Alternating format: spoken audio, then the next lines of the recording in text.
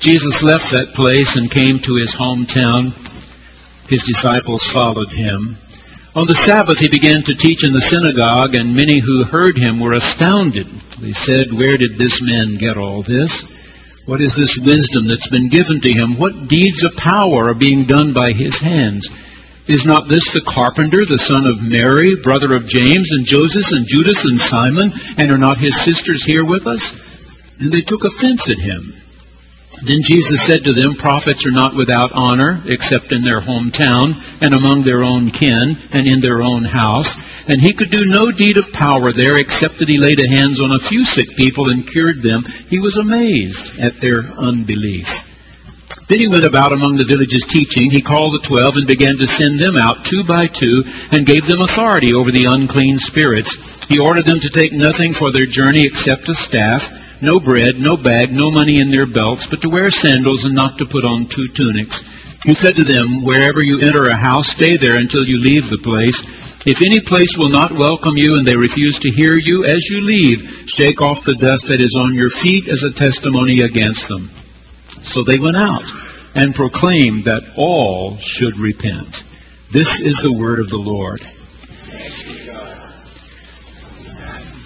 All right, if you're coming every Sunday, you know that by the time we get to chapter 6, Mark has already told us that God is present in Jesus of Nazareth, that God's power is at work in this human being in a way never before. Jesus meets people who are emotionally or mentally disturbed and can chase the demons out of them. In a storm on the Sea of Galilee, with 4 fishermen who know this sea well, so frightened that they are afraid they're going to die, he speaks a word and the lake becomes glassy calm.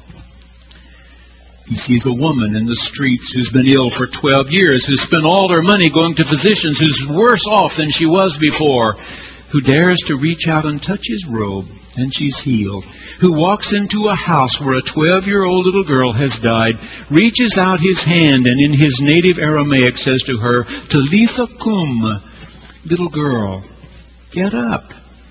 And she comes to life again. And then he went home. Can't go home again? Oh, you can go, but you never know what you're going to find. Dr. Robert Gulick says this next verse ought properly to be translated, "As it was the Sabbath, Jesus was teaching in the synagogue." The gospel writers are very clear that when it was Sabbath time, Jesus was in the synagogue. I wish it were true for Christians. When Bishop William Willimon gave our Barton Clinton Gordy series, he said, "America changed one Sunday afternoon in 1963 when the movie theater in Greenville, South Carolina decided to open for the first time on Sunday." That was his hometown. It happened in my hometown. It happened in your hometown. And since then, nobody is taking care of your and my Sabbath. Nobody.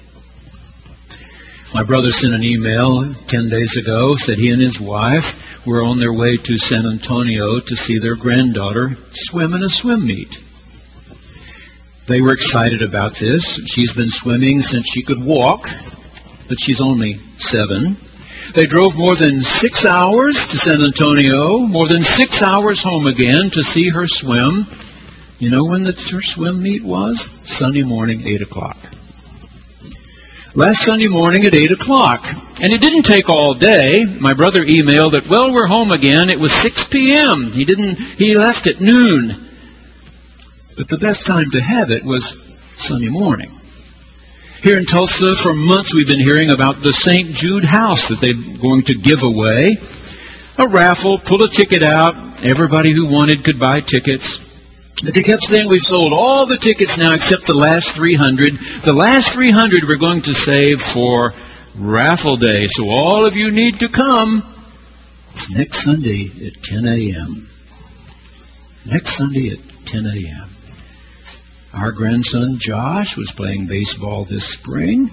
And guess what? They got to tournament time and his team was going to play Sunday morning at 10. And Trey and Allison said, "Well, Josh will not play Sunday morning."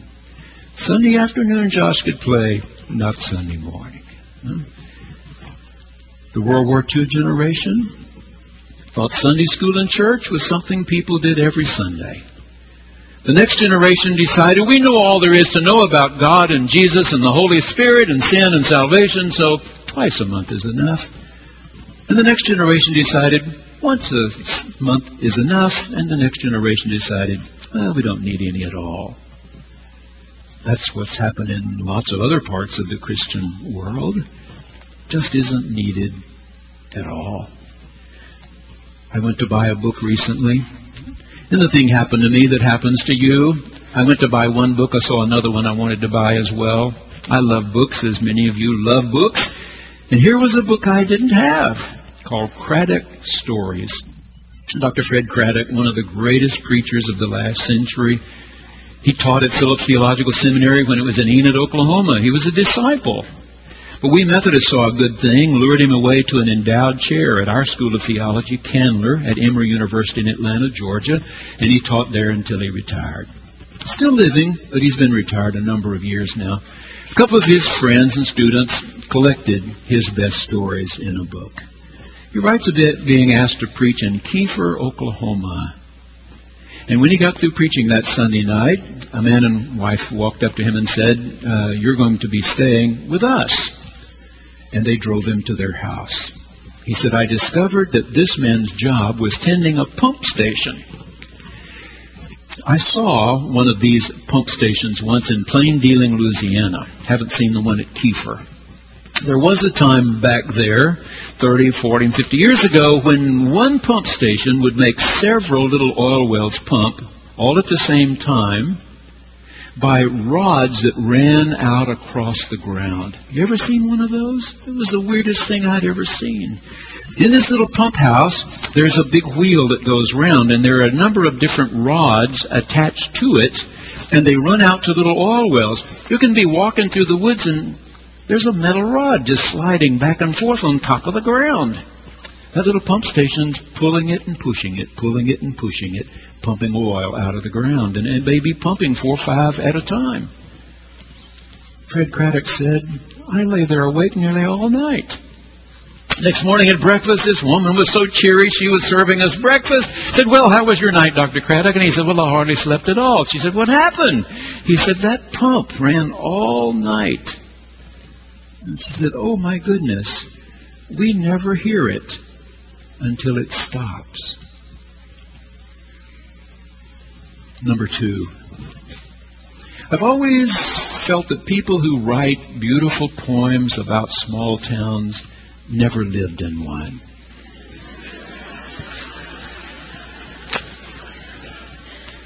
Little towns can be hateful, mean. Oh, I grew up 6 miles outside of one of those little towns. You'd be getting your hair cut, and some guy in the chair next to you'd say, saw Jimmy the other day. Jimmy? Oh, yeah, Jimmy. You remember, he's the one that missed that field goal in 52.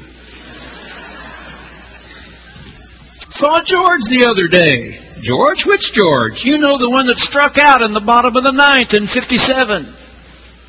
They don't ever forget. Ever. My father grew up in Panola County, Texas, where Carthage is the county seat. He was drafted into World War II. He fought in Patton's Third Army. He was a part of that army that was jogging through knee-deep snow trying to get to Bastogne to relieve the 101st in December 1944. His unit saw heavy fighting along the Ruhr River when finally, the day the Germans surrendered, my father's unit had gotten all the way through Munich to Berchtesgaden. Because he'd been drafted late into the war, his unit was picked up, sent to the Philippines to join MacArthur's army to get ready to invade Japan. My father came home a decorated veteran of the war. But he was fighting the demons within him with alcohol.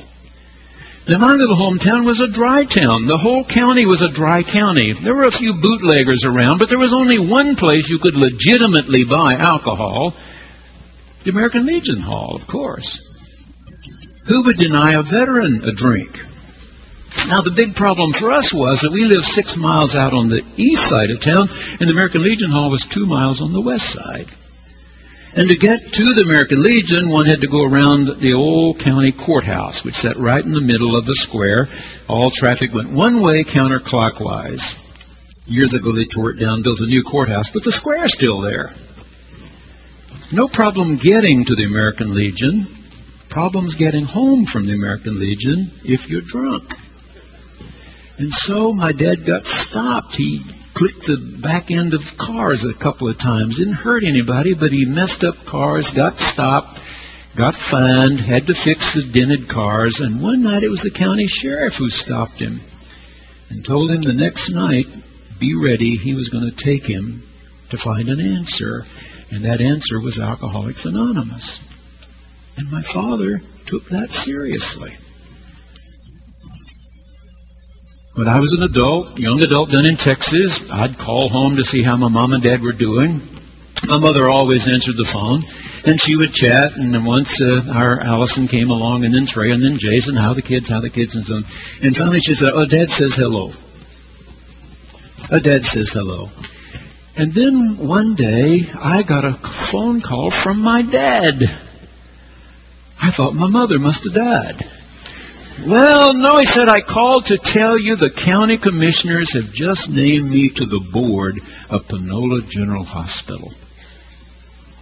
Wow. Until I was in the 6th grade, my little hometown had no hospital. And then in the 6th grade, all the county voted bond issue, build our own hospital to be administered by the 4 county commissioners and those whom they would hire. And citizens were chosen to serve on the board. When he said, they named me to the board at the hospital, I thought, who would want that job? I mean, if your grandmother's bedpan doesn't get emptied just when you want to, you call a member of the board of the hospital. You know them all well. If you feel the food's not really what it ought to be, or some nurse is a little surly, you call members of the board. You know why my dad was so excited? Because after 20 years of sobriety, his hometown had finally seen a person who was capable of making a contribution.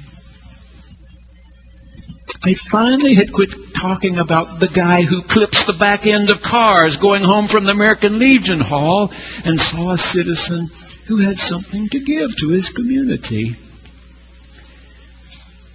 These folks in Nazareth, it was a tiny little place. Today it has 70,000 people. In biblical times, scholars believe it had maybe 1,500, about 1,500 people. They thought they knew all about Jesus. We think his father was dead by this time. Who does he think he is? Isn't he Mary's son? Doesn't he have these 4 brothers we all know? Doesn't he have sisters, meaning at least 2? We know him. They took offense at him. And Jesus marveled. It's the only time this word is used of him in Mark's gospel. Jesus marveled at their unbelief. Number 3. The second part of our reading today may seem strange to you, that suddenly we move from this visit to the hometown to Jesus sending out his disciples 2 by 2. But the first thing he tells them after telling them, don't carry lots of luggage here. You're traveling light, going from village to village, place to place. He says there will be some who will reject you. Just face it, there are some who will reject you. Not everybody will get it. How does he know? Because he's been rejected. His own hometown has rejected him. He wasn't able to do much there, Mark says, because there was no faith. No faith. There will be many to whom you tell this story who will have no faith. Move on. Move on. Keep moving. I read a story the other day, an interview actually in the Wall Street Journal with A.R. Gurney. When I was in seminary, one of the courses I had that meant a lot to me was preaching values in contemporary literature. And we were told that many of us would be appointed right out of seminary to very small communities that had no live theater. So it would be important for us to read great plays if we could not go and see great plays. I read Death of a Salesman before I ever got to see it on stage. I learned to read plays. A.R. Gurney has written a lot of plays. Grew up in Buffalo, New York, Yale graduate, professor, MIT for 26 years. But he always wanted to write and kept writing. Finally had a play, and some people agreed to produce it in New York City. His students at MIT had a big cake, and everybody toasted his success. After the first night, Clive Barnes wrote a scathing review, and the investors closed the play before the curtain was raised the next night. One night, he went back to MIT, ashamed, embarrassed. When he got there, his students had a bigger cake than the one when he left, and they toasted his every success and encouraged him to keep writing. He's now had 42 plays produced in New York, 42 of them. This summer he turns 80 years old. Says he has at least 2 more in him. But he was asked, how did you have the courage to try again when the first attempt was so soundly defeated? And he said, I believe I had a story to tell. And if I told it well, the way people really talk to each other, the way people really act, maybe somebody in that audience would identify. Maybe somebody would identify, and his or her life would be changed. Keep on telling the story. Not everybody will hear it. Not everybody will believe. Keep telling the story. Number 4. So they went out. Preaching, proclaiming is the word here. Kerygma. Kerygma, they proclaim everybody needs to repent. Everybody. Now you and I use this word repent in English. We often mean to be sorry. It's not what it means in Greek. It's not what it means in Hebrew. In Greek, it's metanoia, which has to do with change. And in Hebrew, the one Jesus would have been more familiar with himself was the word sub, which means to turn or to return. Make a turn, come back to God. Return to God. Preach, proclaim that everybody needs to make a turn. Come back to God. In Craddock's book, tells a story about a family of 4. Beautiful Sunday afternoon late, they decided to take a drive in the country. So Mom and Dad put the 2 little ones in the back seat, and they drive out of town into the country. And it's fun to say, look, horses, cows, pigs. And suddenly one of these little ones says, Daddy, stop, stop. What? There was a kitten back there by the road. Well, we're not taking another kitten. We got a zoo at our house now. But as he drove on, one says to the other, I thought we had a nice daddy. I thought we had a nice daddy too. And so he turned the car around and drove back, and there was this bedraggled little kitten standing there beside the road. The man got out, reached out to him, the kitten scratched him. So he reached around and, like a mother cat, pulled him up by that loose skin on the back of his neck, brought him to the car and said, now don't touch him, he's probably got leprosy. But they took him home and they bathed him and bathed him. Gave him lots of milk and a wonderful place to sleep. A few weeks later, the fellow came home from work, sat down in his favorite chair to wait for dinner, opened up his newspaper, and felt something rub against his ankle. Looked down, there was that little kitten, just rubbing up against his leg. Reached under his tummy and lifted him up into his lap. Dr. Craddock said, I remember when the hand of God reached out to me. I tell you, it was covered with scratches.